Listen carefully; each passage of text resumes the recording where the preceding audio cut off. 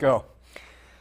I was standing up here. It's funny. Remember the apostles when Jesus was walking the earth and Jesus, we'll do this. Who will sit on your right hand and on your left in the kingdom? I will follow you anywhere. And Jesus is like, yeah, right. Let me tell you what's going to happen and things. It reminds me when we, here at campus, there was a time when we were changing books, and in milk and in meat at the same time. We said, what do you want to study? And in milk, it was like fairly packed.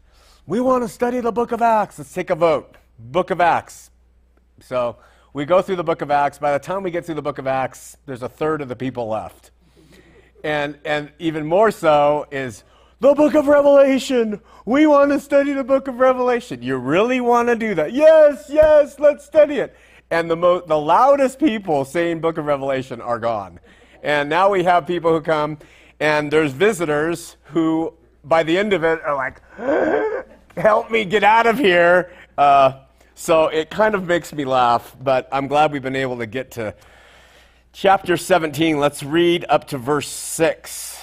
And there came one of the 7 angels, which had the 7 vials, and talked with me, John says, saying to me, come hither, I will show unto thee the judgment of the great whore that sitteth upon many waters, with whom the kings of the earth have committed fornication, and the inhabitants of the earth have been made drunk with the wine of her fornication. So he carried me away in the spirit into the wilderness, and I saw a woman sit upon a scarlet-colored beast, full of the names of blasphemy, having 7 heads and 10 horns.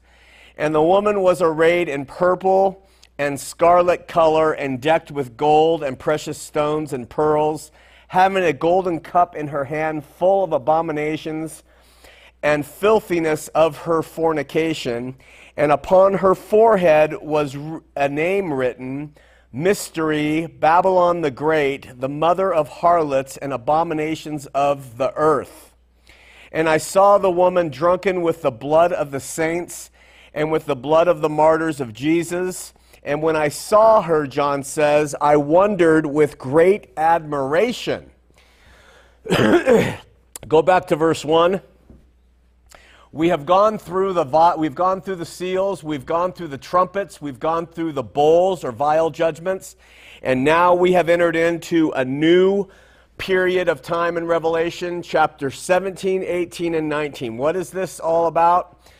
This is about the preparation that God is making on the earth for Jesus to marry his bride.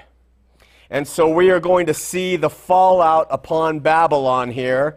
And so John says, and there came one of the 7 angels, which had the 7 vials. Remember, those have all been poured out, and all the destruction that they were going to bring, and talked with me, saying unto me, come hither, and I will show unto you the judgment of the great whore that sits upon many waters. Okay?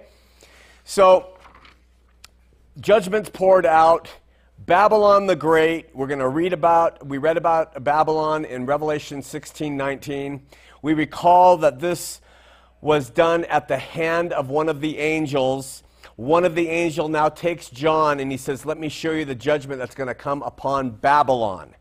All right? Now, Babylon, whose identity we will discuss soon, and you'll know who it is because if you've been with us, is referred to as the great prostitute, the great whore, who is seated on many waters. Now, you remember in our discussion that waters represent one thing in Revelation, and earth represent another thing, and we might have that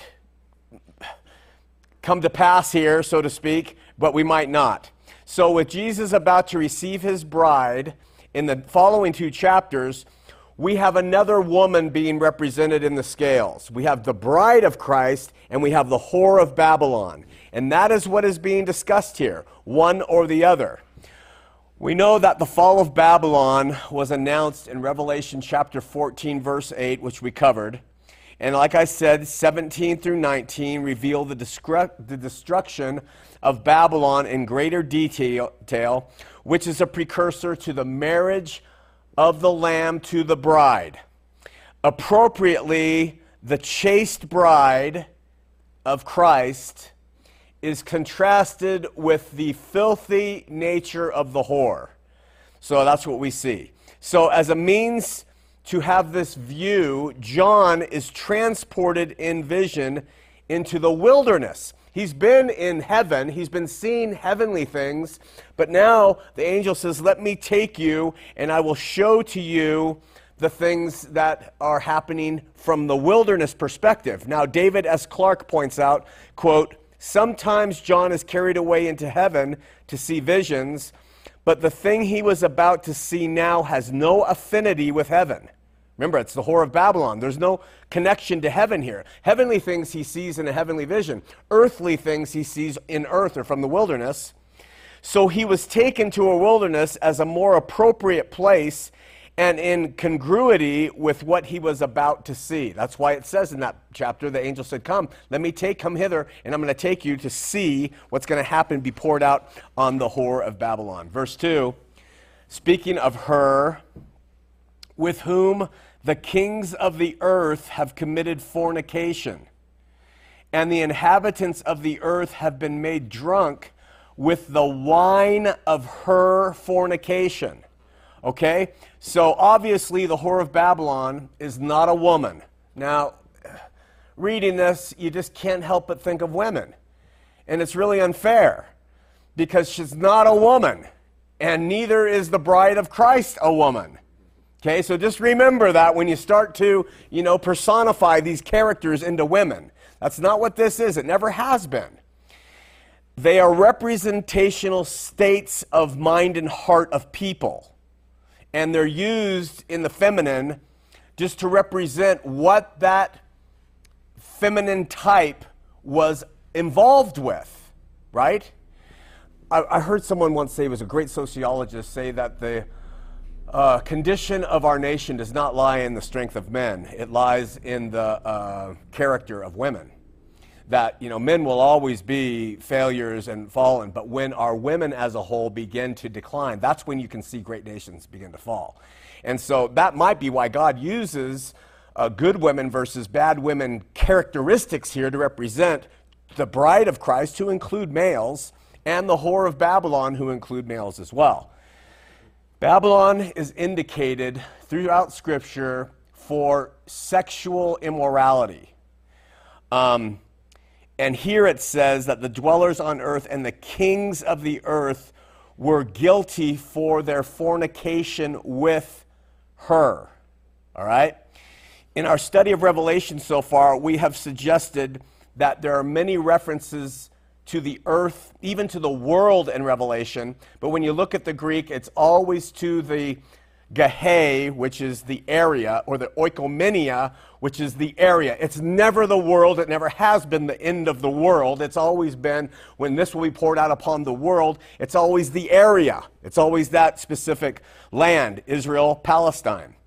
So notice that the reference to the kings of the earth here is not the kings of the world have had fornication with the whore of Babylon. It's the kings of the oikomenia, the kings of that specific land, otherwise known as the Caesars, which we have talked about, and we're going to talk about next week. So the Caesars of the land have had fornication with this whore of Babylon, and which oikomenia is economy for us. We get the same thing. So it's the economy of the Roman Empire. Caesars have had intimate relations, not sexual in this idea, unless it was through a debauchery, but it is, they have had communion, koinonia, Greek, with the whore of Babylon. Okay? The whore of Babylon here is Israel. The whore of Babylon is Israel who did not receive Christ as Messiah. And the kings of the Roman Empire, they had King Caesars, they had intercourse with them in order to produce this liaison between fallen Israel, who put the Christ to death, and who continued to rail against Christians and put them to death.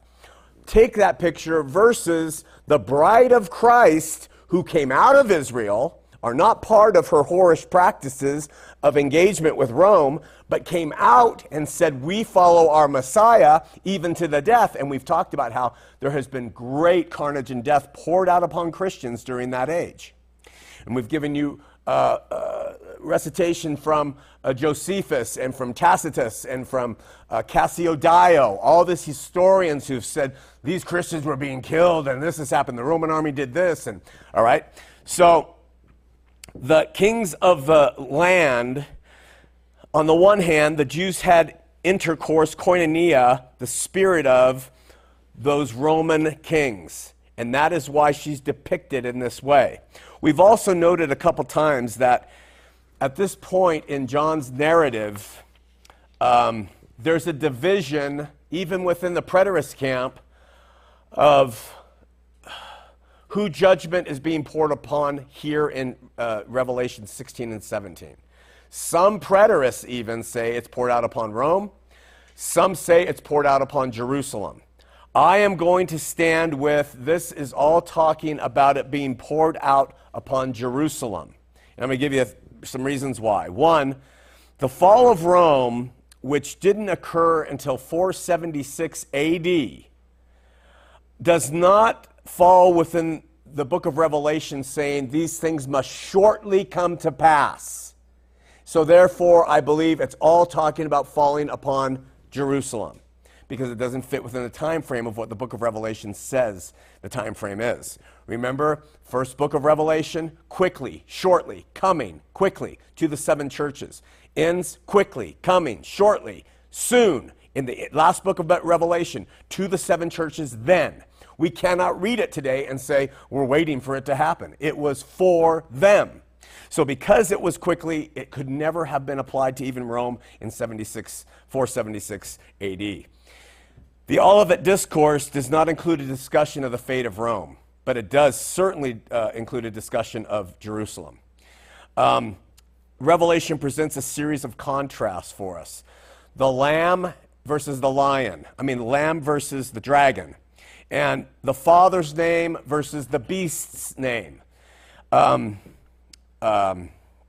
bride versus the harlot. And so we have Babylon versus the New Jerusalem, really is what we're talking about. What Israel has become in her flesh by rejecting the Messiah, putting him to death, and then paying for it in judgment and the wrath of God poured out upon them, versus those who have been faithful to Christ and have endured the suffering that whole time up to 70 AD, and then, as the apostles said, were saved by him coming back and taking up his bride. The New Jerusalem is the church or the bride. The earthly Jerusalem is clearly in view in earlier chapters of Revelation. To bring Rome into the picture at this point only introduces a third city, and it wrecks the symmetry of the book so far. So I think, again, we're talking about a Jerusalem, physical Jerusalem. As a symbol for Jerusalem, Babylon, remember in Revelation chapter 11, verse 8, Jerusalem, Israel is referred to as Sodom, and it is referred to as Egypt. Both of those terms are in harmony with Jerusalem, Israel also being called Babylon. So that's another reason I see it. The phrase, that great city, the great city, used of Jerusalem earlier in 11:8, is used repeatedly in these chapters about Babylon. So I see a comparison there. In chapter 14, the winepress was trodden outside of the city, which almost all understand to refer to Jerusalem, being outside the city. Yet the only city named earlier in this chapter is Babylon, hence Babylon equals Jerusalem. That's how I do that math, for whatever that's worth. The division of Babylon into 3 parts in Revelation 16:19 best fits what happens with Jerusalem. And if you look at Ezekiel, as we talked about last week, 5, you see that. The name, the harlot, for Israel is well established in the Old Testament. She is constantly referred to as the adulterous wife who had a relationship with God but chose to go after pagan gods to have koinonia with those pagan gods, look to them for her sustenance, as proven by some wonderful chapters in the Old Testament. That's consistent with Jerusalem now, Israel now being the harlot.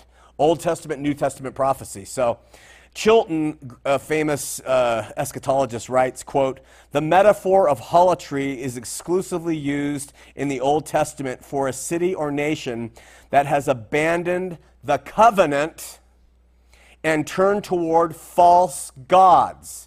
That's what we're talking about with fornication and adultery in the Old Testament, usually. Most of the time, it's idolatry and having intercourse with pagan gods, not the sexual idea. And so there's only two exceptions, Chilton says, but the term is always used for faithless Israel, with the exception of 2 times in the entire Old Testament. So that gives us another reason to say that this is being poured out upon Jerusalem. Also, Jerusalem sat on 7 hills. I didn't know this. I haven't been there, but other people have, and I did some study, and just as Rome sat on 7 hills, Jerusalem did too. If the kings of the earth in verse 2 is understood to be the rulers of the oikoumia, the land, Israel, then Jerusalem, as appropriately as Rome, could be considered this great city. The Jews of Jerusalem were idolatrous, as idolatrous by this time as they were in Rome. And then finally, no city other than Jerusalem could be charged, this is a big one, no other city other than Israel and Jerusalem with its headquarters as the city of David could be charged with the blood of the prophets and of the saints. There's no other city on earth that can be charged with that except them. And so we see in 17 verse 6, 18, 20, and 24 that this charge is laid on them. So, although I first assumed that the whore is the spirit of Rome resting on her established 7 hills, I taught that a few weeks ago. I've changed my mind, and I think I'm pretty convinced now this is talking about Jerusalem, the whore of Babylon, and has nothing to do with Rome. But there's other very good scholars who disagree. I just happen to side with the scholars who don't. Verse 3, John says, "So he carried me away in the spirit into the wilderness. And I saw a woman sit upon a colored beast, full of names of blasphemy, having 7 heads and 10 horns." So remember, it's the whorish Babylon, it's whorish Israel sitting upon a beast that has the 7 heads and 10 horns, which we have described in the past as perfectly describing Rome of old, with their provinces and with their kings. That's what those horns and those heads represent, okay? So John sees the woman, Israel, the whore Israel, who's gone a-whoring after false gods, on a scarlet red beast that has 7 heads and 10 horns. And we discussed the identity of this beast at length in Revelation 13, and we have given beyond compelling evidence that his identity is Nero. That this is Nero, and it's Nero specifically, and it is Rome generally. That's what we said. It's a red beast, Nero specifically, and Rome generally, with the 10 heads, the 10 provinces, and the king and the horns being the kings. That's what this whore of Israel that she had become after they dismissed the Messiah and put him to death. She is now riding on the back of this beast, showing a union between the two. The woman here in verse 3 is seen, of course, as a prostitute, and the fact that she is sitting on the beast shows she's not one with the beast, but they have a union. She's riding on the back of Roman power. And that's what Israel did. Remember what they said when they crucified Jesus? "We have no king but Caesar. That's our king."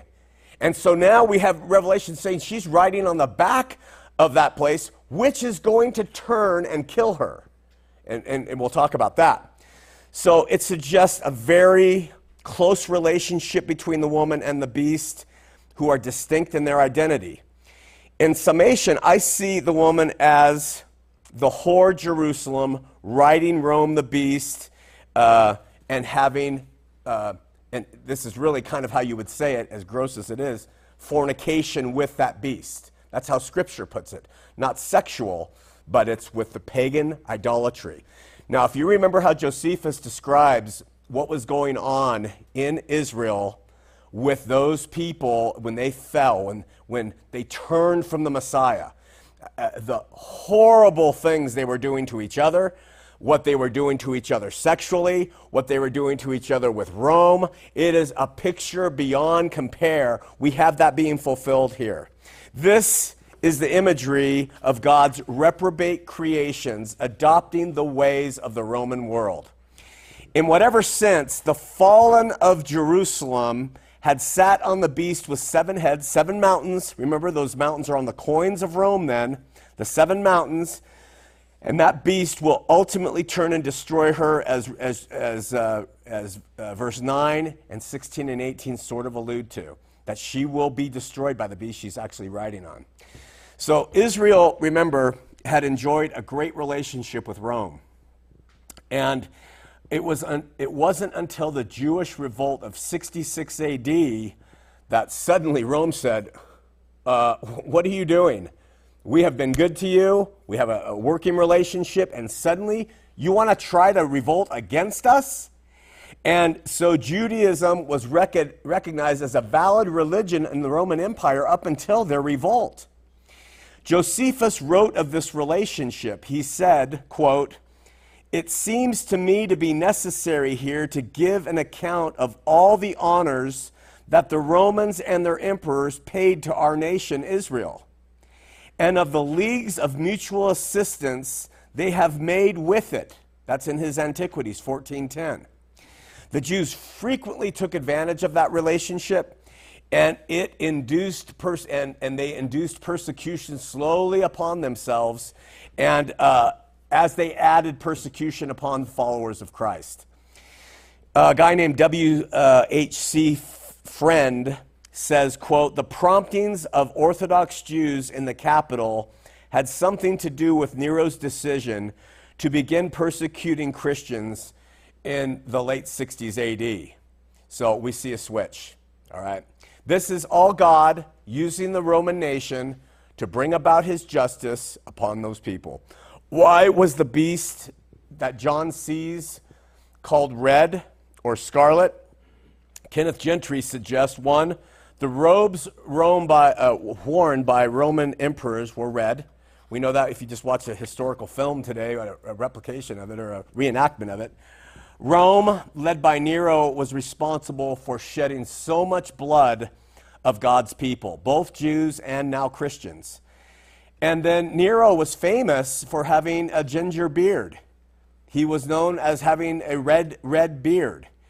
And so it makes sense that Nero, with the red, and the Roman army with red, and the bloodshed, that the beast that the whore, Israel, sits upon would be a red, scarlet animal.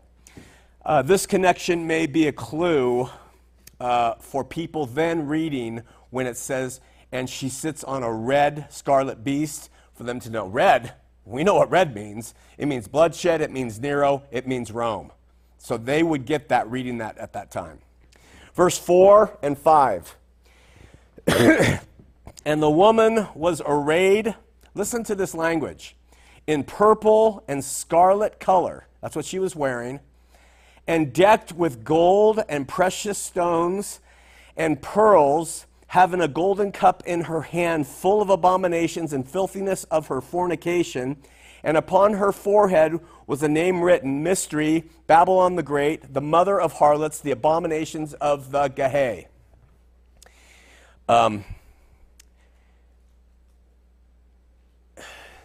A guy, he's the founder of the Preterist Archive, which I recommend to you to check all these things out. His name's Todd Dennis. He gives a really interesting insight.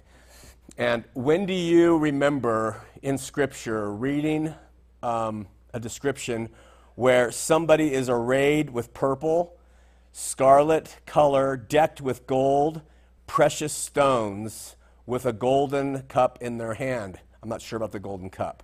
Well, if you turn to Exodus 28, beginning at verse, I don't have the verse. It says, "And the curious girdle of the ephod, which is upon it, shall be of the same according to the work thereof, even of gold, and of blue, and purple, and scarlet, and fine twined linen." In the broader explanation of the dress of the high priest, the only thing mentioned that is missing is the pearls that are mentioned in Revelation.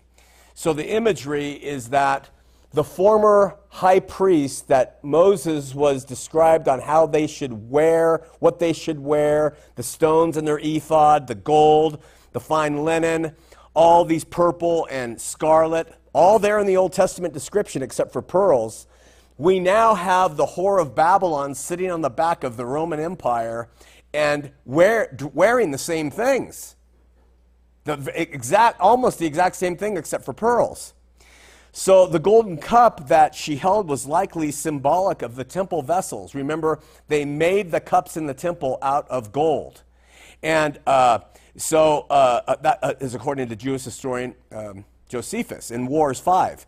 Also representative of the priesthood, we read in Exodus 28:36 that on Aaron's forehead, remember, also representative of the priesthood, that written on Aaron's forehead, it said, "Holy to the Lord."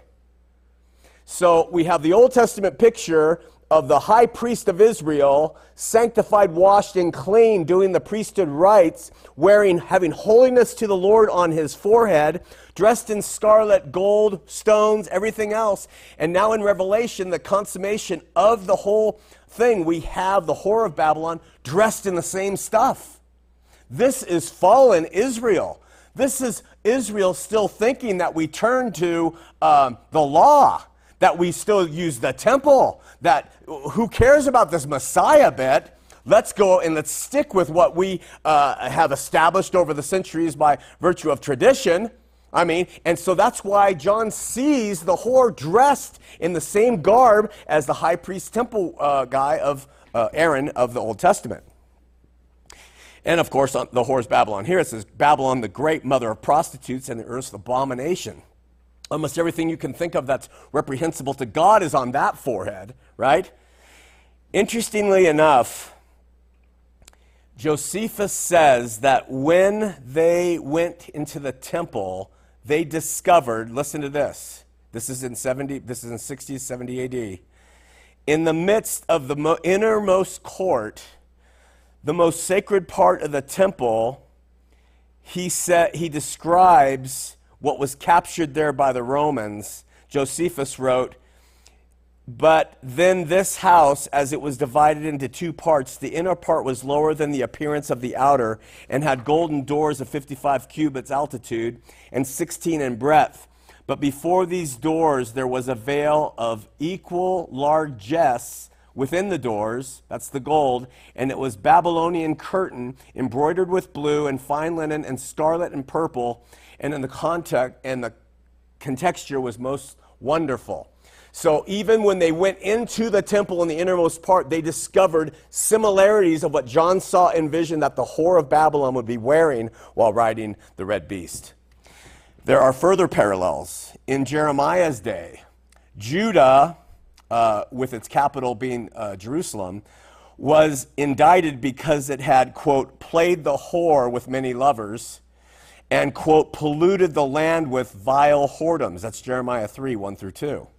So we have an Old Testament thing, again, which we mentioned, that in the Old Testament, Israel is constantly referred to as being the one who played the whore with other nations. Additionally, as it was in John's day, Scripture says that Judah, prior to its fall in 586 BC, had the forehead of a whore. That's a quote. Old Testament. Judah, prior to her fall in 586 BC, had the forehead of a whore. What that means is it's a picture or type of what we're going to read in Revelation coming about for the nation of Israel. So Judah was a whore then, Judah is a whore now, and Christ came and he said, "Look, I'm here." John the Baptist said, "The axe is laid at the root of the tree. The end is here. Prepare yourselves." And Jesus said, "Accept me or die." And those who didn't followed after the whore and are emblematically represented here in Revelation.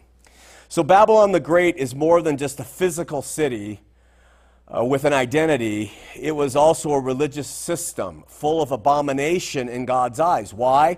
Because when his son died, the veil was ripped in two.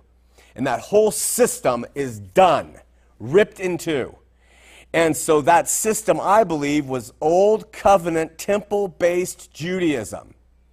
It's a ridiculous form. It's so ridiculous that God depicts it for John there as being a whore that's riding on the back of Rome. That old system is dead, okay? And I make that assumption because of the apparel that is worn by the whore, which was worn by the high priest in Moses' day as an emblem of purity. Now it's an emblem of utter disgust. In the next chapter, we will see a command from God regarding Babylon that says, listen to this. It's talking about Babylon. God says in chapter 18, "Come out of her, my people, lest you take part in her sins, lest you share in her plagues." The sin of Babylon in Revelation 18 was the sin of rejecting the Messiah, sticking to the old covenant ways, saying Judaism is the way to go. And God says, I'm pouring my righteous indignation upon this nation as promised within a generation. And Jesus gave them the sign of what it would look like. And so we had it happen. We know from chapter 1 that John's immediate audience did not live in Jerusalem or in Rome, for that matter, but in Asia Minor. Remember that?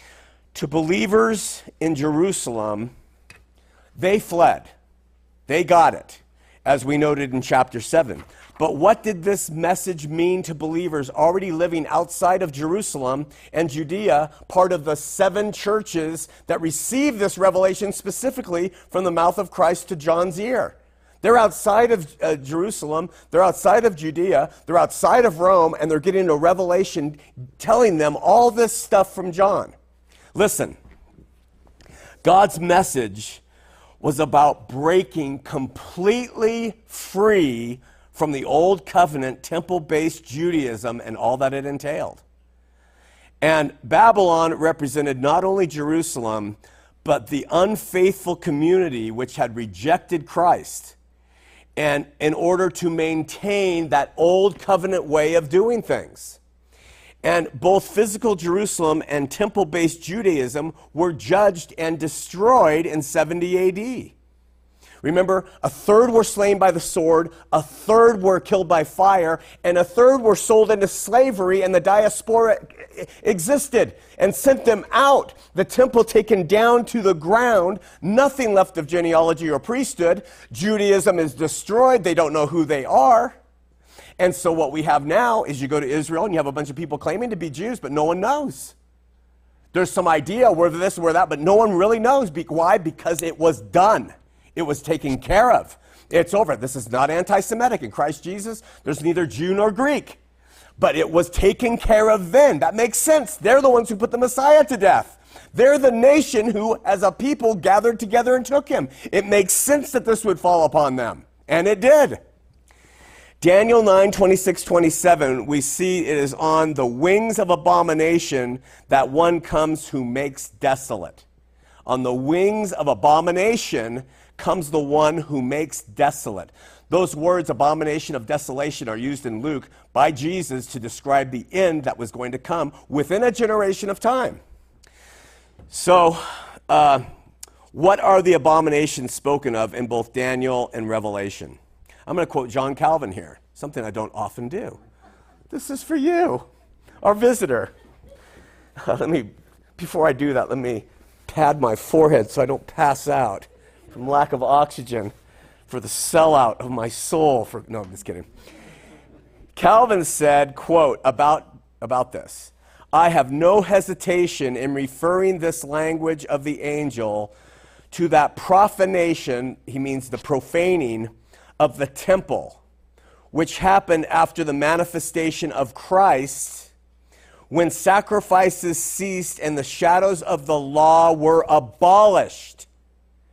From the time, therefore, at which the sacrifice really ceased to be offered, this refers to the period at which Christ, by his advent, should abolish the shadows of the law, thus making all offering of sacrifices to God totally valueless.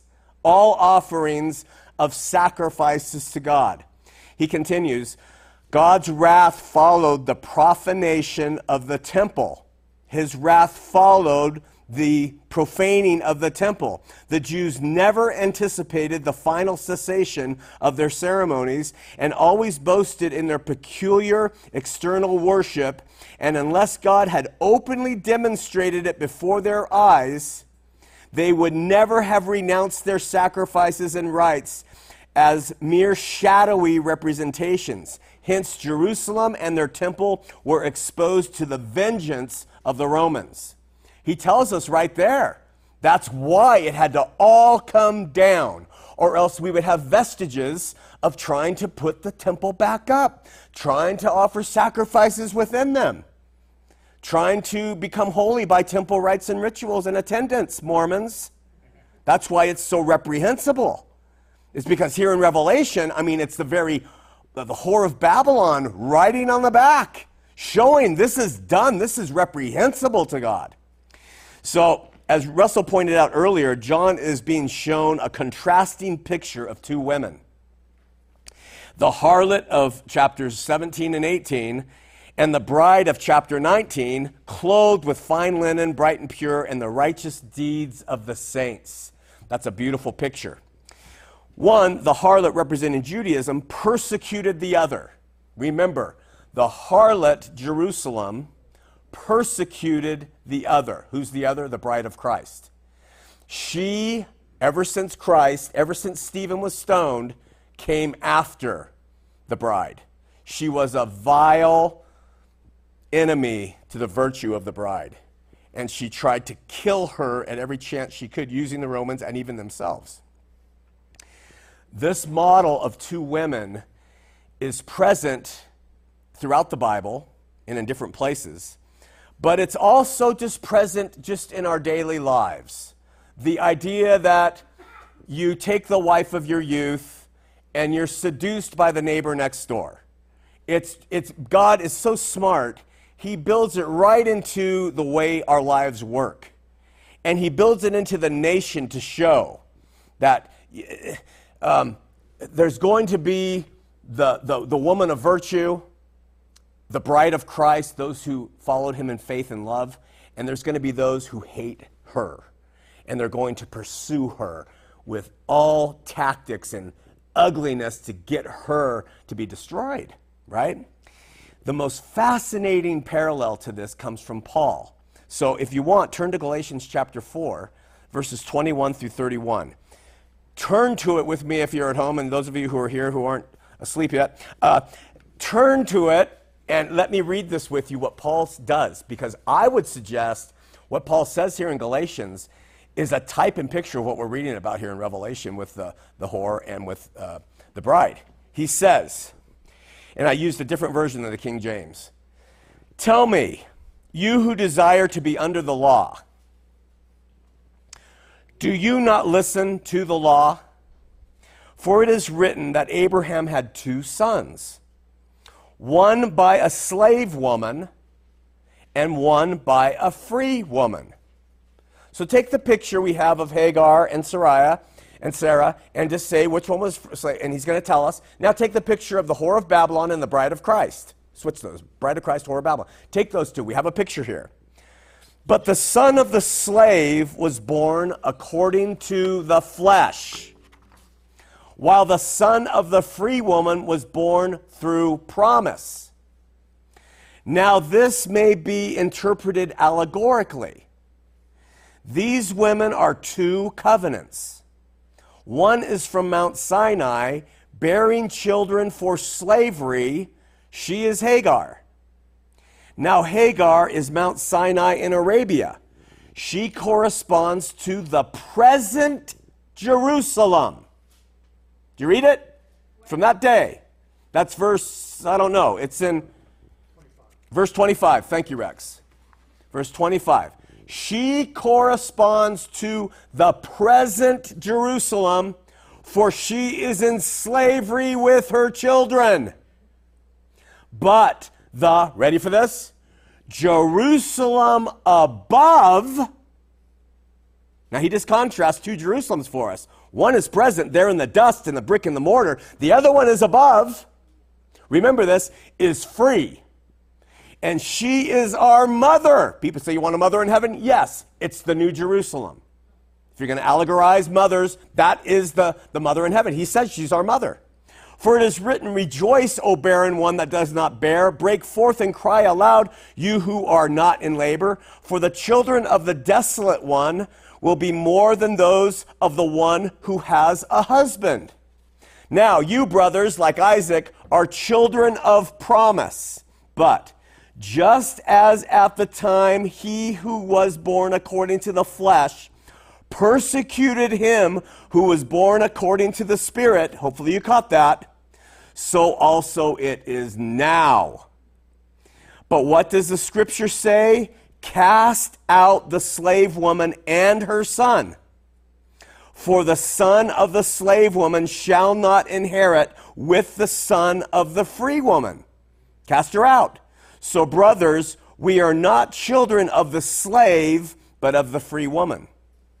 That was him talking to the Christians at in Galatia. And so he's using an example. He's saying, look at this. All the way back to Hagar and Sarai. As soon as Hagar had a child, there was difficulty. And then when Sarah had her son, it was bye-bye fathead to Hagar.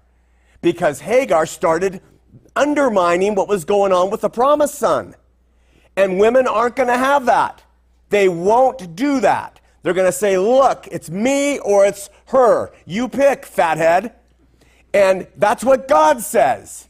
You're not going to straddle both. You're not going to have the whore and you're not going to have the bride. You pick what you want. But this is how it is. So we have it going all the way back here to Paul and his imagery of freedom and bondage. What gives us bondage? The law. When the law is brought in, you are in bondage. It is death to the law where you have freedom. I got to give you the example I always give. Sorry if it's redundant. Here at campus, we have no rules at all. We are Christian anarchists. We do nothing by rules, right? Except one. Yes, we have to have one. I can't take it anymore. We all have to wear socks. They must be worn. In the summer, in the fall, spring, and winter, socks must be worn. If they are not worn, you're breaking the law of campus, which God gave to me, being a prophet. He said, your people must wear socks. One law. Everything else is between you and God, but we're going to have one law. Okay? So let's put it in place. Next week, it's a little warmer outside. Rex shows up in short pants. He's not wearing socks. The rest of you are wearing socks. What do? Under the law, we judge. He's not wearing socks. We have one rule, and he's not wearing them. So in our hearts, we judge him. 2 weeks go by. Other people don't wear socks. And we start to say, I'm better than they are. I wear socks every day. By the law, I am justified for my righteousness. By the law, these others who are reprobates are not wearing them. Well, they're bad. And then you know what else happens? People start wearing Armani socks versus Kmart socks. And they break off into a little division there of Armani sock wearers because they're more holy. They're sacrificing more to wear the right socks, you see. The law puts you in bondage and kills you, no matter what law it is. And this is what God is saying here. That harlot has stuck to her traditions of the law, even though my son came and fulfilled it for them. That is not that. My bride has said, I trust him. I will walk with him. He will be the one who fulfilled it for me. I know I don't have to wear socks. I know I just have to believe that he wore the perfect socks on my behalf. You see how it works? And so the implication of this allegory used by Paul is so far-reaching in our world today and in our study of Revelation. Where is the whore, or there is the whore, the bondwoman, and there is the free woman, the bride of Christ, who is Jerusalem which is above. Not present-day Jerusalem then, which was in the dust. That was of the law. This is of the Spirit. That's of bondage. This is of freedom. This is of Christ. This is of the former law that God has destroyed, you see. Note something important here. Paul says, now Hagar is Mount Sinai in Arabia. She corresponds to the present Jerusalem. I emphasize that. For she is in slavery with her children. Present day Jerusalem, Paul walking about it, they're in slavery. They're in slavery. Why? Because they had the law. But the Jerusalem above, remember this, is free. And she's our mother. That is so important. That we go by the New Jerusalem. We're not waiting for that to come. The Jerusalem then, the New Jerusalem, is from above, not will be from above, is from above. That's our mother as Christians. We're either part of that city and its inhabitants, the city of peace, or we're outside the city gates, a topic we're going to get to and discuss later on when we get to the later chapters, because this is going to show the fulfillment of it all with the wedding of Christ to the bride. Present Jerusalem was under the law and all the rights of the law, and hence Paul says she's in bondage. But true Jerusalem, which is Jerusalem above, is free. She's our mother. The New Jerusalem is heavenly based. It's spiritual. Her economy is one of liberty, not of loss. So those who are part of the New Jerusalem today will allow everyone to wear whatever foot covering they want. Because it's a spiritual kingdom, not a brick and mortar kingdom. And people can be who they are without having those laws come in where we judge and are judged. In chapter 21, we're going to read, I, John, saw the holy city, New Jerusalem, coming down from God out of heaven. So we know where it comes from. Prepared as a bride adorned for her husband. So when Jesus takes his bride, what it is Jesus is taking his church. He's taking his New Jerusalem. He's taking his kingdom. That's what that is. And when we get to it, we'll talk about it. It's going to be a great reward for going through all this. Who are the inhabitants of that city? Those who walked from the law then, those who walk from the world, those who walk from religious bondage, and were emancipated by Christ and his Spirit. For where the Spirit of Christ is, there is liberty. Where the Spirit, that's a passage, where the Spirit of Christ is, there is liberty. When you come up with something, I don't care what system it is, if there is no liberty in it, then it is not of the Spirit of Christ. That cannot be overemphasized, because we're all responsible before God for our choices, for how we're relating with our New Jerusalem and with our God and King in the Spirit in our lives. Let me give you two comparisons. Revelation 17:1 says, Then one of the seven angels who had come with seven bowls came and said, Come to me, and I will show you the judgment of the great prostitute who is seated upon many waters. In Revelation 21:9 it says, Then came one of the seven angels which had the seven bowls full of the seven last plagues and spoke to me, saying, Come, I will show you the bride, the wife of the Lamb. That's what we're having here. I'm going to show you one, I'm going to show you the other. The wrap-up of this whole thing. In Revelation 17:3, which we've just read, And he carried me away in the Spirit into the wilderness, and I saw a woman sitting on a scarlet beast that was full of blasphemous names. In Revelation 21:10, we're going to read, And he carried me away in the Spirit to a great high mountain, and showed me the holy Jerusalem coming down out of heaven from God. So we have the wilderness for the whore, and we have the high mountain for the bride, being contrasted here as we wrap up the book of Revelation after all these months. I think that Revelation is taking the same subject as spoken of in Galatians by Paul, that both books are contrasting two cities, physical Jerusalem and heavenly Jerusalem, Babylon and real Israel, the new and heavenly Jerusalem of Revelation. The two wives, Hagar and Sarah in Galatians, are and the widowed harlot and the bride in Revelation. We have it all bouncing back and forth.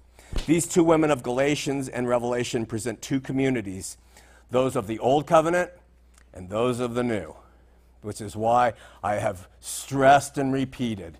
In the New, the brick and mortar, the dusty streets of Jerusalem, the words written with ink, all the law, all that is a former economy.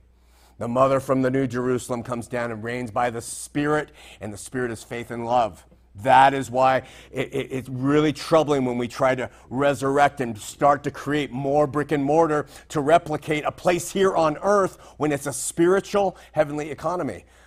This morning I pointed out, we were doing a study and I pointed out that when did we go from Paul saying, I haven't had a place to rest my head, I've been hungry, I've been thirsty, I don't have clothes to wear, I've been naked and destitute, and Jesus saying the Son of Man has no place to rest his head, and John the Baptist being put in prison after doing what he was supposed to and beheaded, and all of this stuff that the apostles and Jesus said, when did we go from that to building up edifices that represent the Christian faith? When did it happen? It started early, but it really started to foment with Constantine. And his mom walking around and say, this is that, let's build a sepulcher here, let's build a bigger, more taxes, it's a statewide religion, but everybody's a Christian now, bring in the money. We haven't stepped away from that since. And so we're talking about old covenant stuff here. The temple made with hands versus the temple not made with hands. Why we continue to try to straddle those two worlds, it's like putting one foot on the back of that red beast and putting another foot in the church with the bride of Christ. Doesn't make any sense. So, we also know that in the presence of these two women, like we had with Hagar and like we have with Sarah, like we have with the Old Covenant and the New Covenant, like we have with the whore of Babylon and like we have with the bride, one was trying to kill the other one. And it's been that way from the get-go. Introduce a law, part of the old, introduce a law, and you'll have one trying to kill the other one. Guarantee you. That's why heavenly Jerusalem is what we operate by the Spirit. All right, you ready for this? This is why the very next subject in Revelation, after Babylon is destroyed, is the wedding of the bride to Christ. You ready? Here we go. God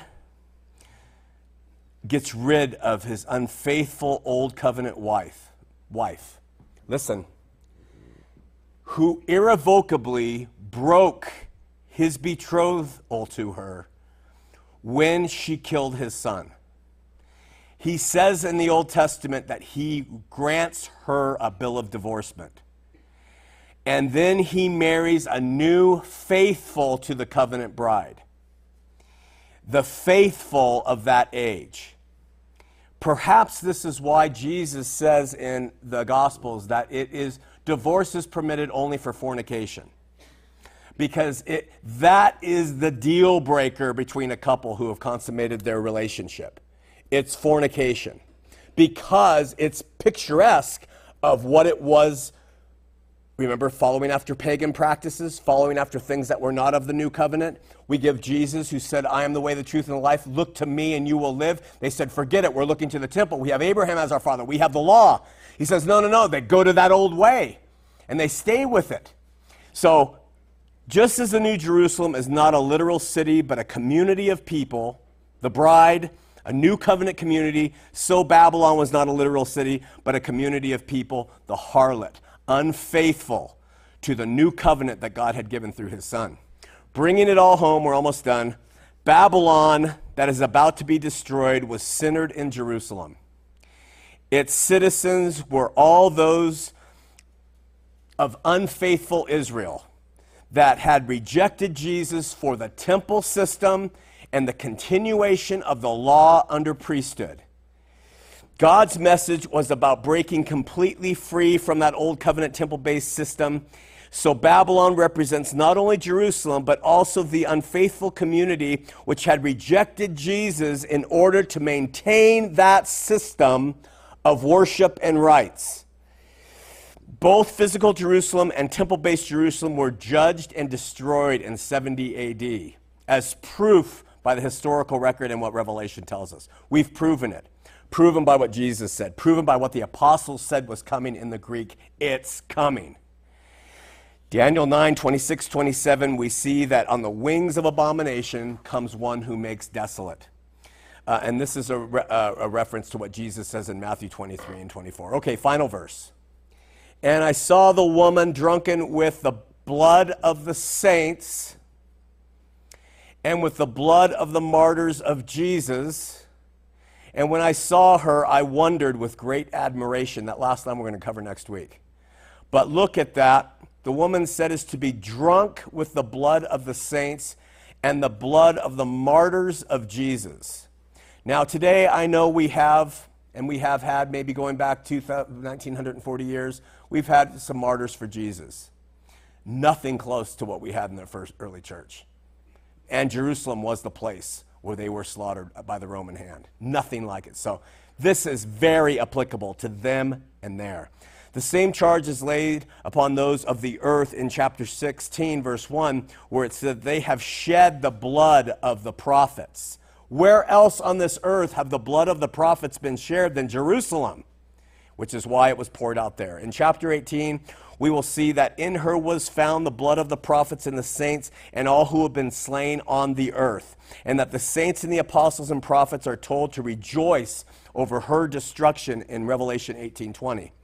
Who was responsible for shedding all the blood of the prophets and saints? Jesus tells us, "Woe unto you, scribes and Pharisees, hypocrites," he says in Matthew 23, "for you build the tombs of the prophets and decorate the monuments of the righteous, saying, if we had lived in the days of our fathers, we would not have partaken with them in the shedding of the blood of the prophets." So we can see right there who killed them, the forefathers.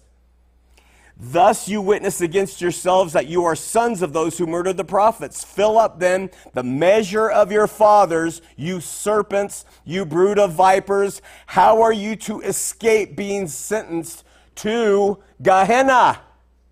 It says hell in the King James. That place where you're going to be thrown, a literal place, your body's, how are you going to escape that? Because you have killed the prophets. Therefore, I send you prophets and wise men and scribes. Some of you will kill and crucify. Some of you will flog in your synagogues and persecute from town to town, so that on you may come all the righteous blood shed on earth, from the blood of innocent Abel to the blood of Zechariah the son of Barachiah, who you murdered between the sanctuary and the altar. He tells us right there who had killed the prophets. Them. Revelation is saying this is the place where they killed the blood of the prophets. It's coming down on them. It can't come down on us. It's not going to come down on us in 20 years when the Antichrist rises out of Europe and has a 6 on his head. It was on them. They killed the prophets and the saints. How could this be speaking of us today or any fulfillment after 80 or 90 AD? It doesn't. That's a machination of men. We're going to wrap it up here. Questions, comments, and we'll continue on next week. Thank you, dear. Please, this is an open forum. Do not be afraid to speak. All right. We've got 2. Patrick's gone, so we'll be quick.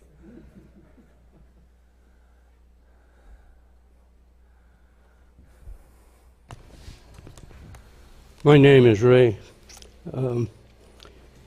When it talks about the great Babylon, it says that she was the mother of harlots, plural. My question is, there's an allegory in Ezekiel 23 where it talks about a mother that has 2 daughters, and these are sisters. And then it goes on and defines them as Samaria and Jerusalem. And the allegory indicates that they prostituted themselves because they associated with the Assyrians, their neighbor. Right. Does that have any relationship to this particular revelation? I believe it completely does. Old Testament fulfillment of what happened then, and also pictures what would be later.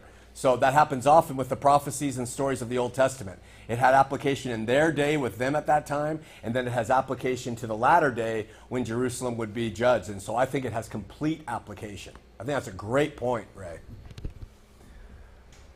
And who else? Oh, Robert Verdon. He's awakened from his hibernation, from the chair of relaxation. I've never been able to verify this. I heard this on the radio one time that the Pope used to have mystery on his big tall hat. I don't know if anybody's heard that before, but I thought it mystery. said eat at Subways. Oh, yeah, right. Sean, you probably wouldn't mind, but I'll ask anyway. Is it okay if I make an announcement? Oh, sure, Roger. Robert. People do whatever they want in here. Thank you, Sean. That's very kind of you. I know a pastor of Fresh Life Church, and they're a good church. They teach the Bible and stuff. And actually, when you go in and the music service, it's almost like a rock concert. So they play, I suppose you could say, anti-Baptist music to the Lord with drums and electric guitars. But they sing to the Lord, and they're serious Christians, and they love the Lord. I got to give them that. Anyway, I know the pastor there.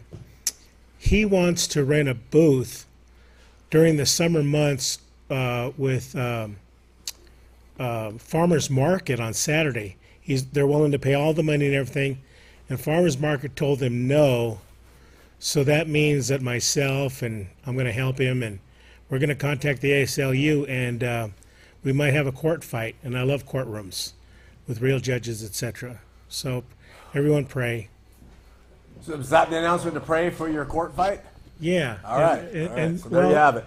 especially for Fresh Life Church, to be able to have a booth at the farmers market to spread their message of their church, if they want to, pay the same price everybody else is paying to sell their, bell peppers and cantaloupes and everything, and to give out tracts and literature. They should have a right to do that. So, if need be, I'm an amateur lawyer, I suppose. I know what to do in court. I'll get in front of a judge and ask him to let them have a booth in the farmers market if they want to. That should be their right. So you can pray about that. Okay, there's the invitation, folks. No laws. Hi, Sean. I'm JC. Hi, JC. I have a question. I felt like you were a little hard on the law because God says the law is good, right? The law is good. And, you mentioned destroy, which I don't think it was destroyed. I think it was fulfilled because the law is good. And then when you have in Romans, Paul is saying there's much advantage of being a Jew. Having the law brought to you, having the oracles of God, much advantage.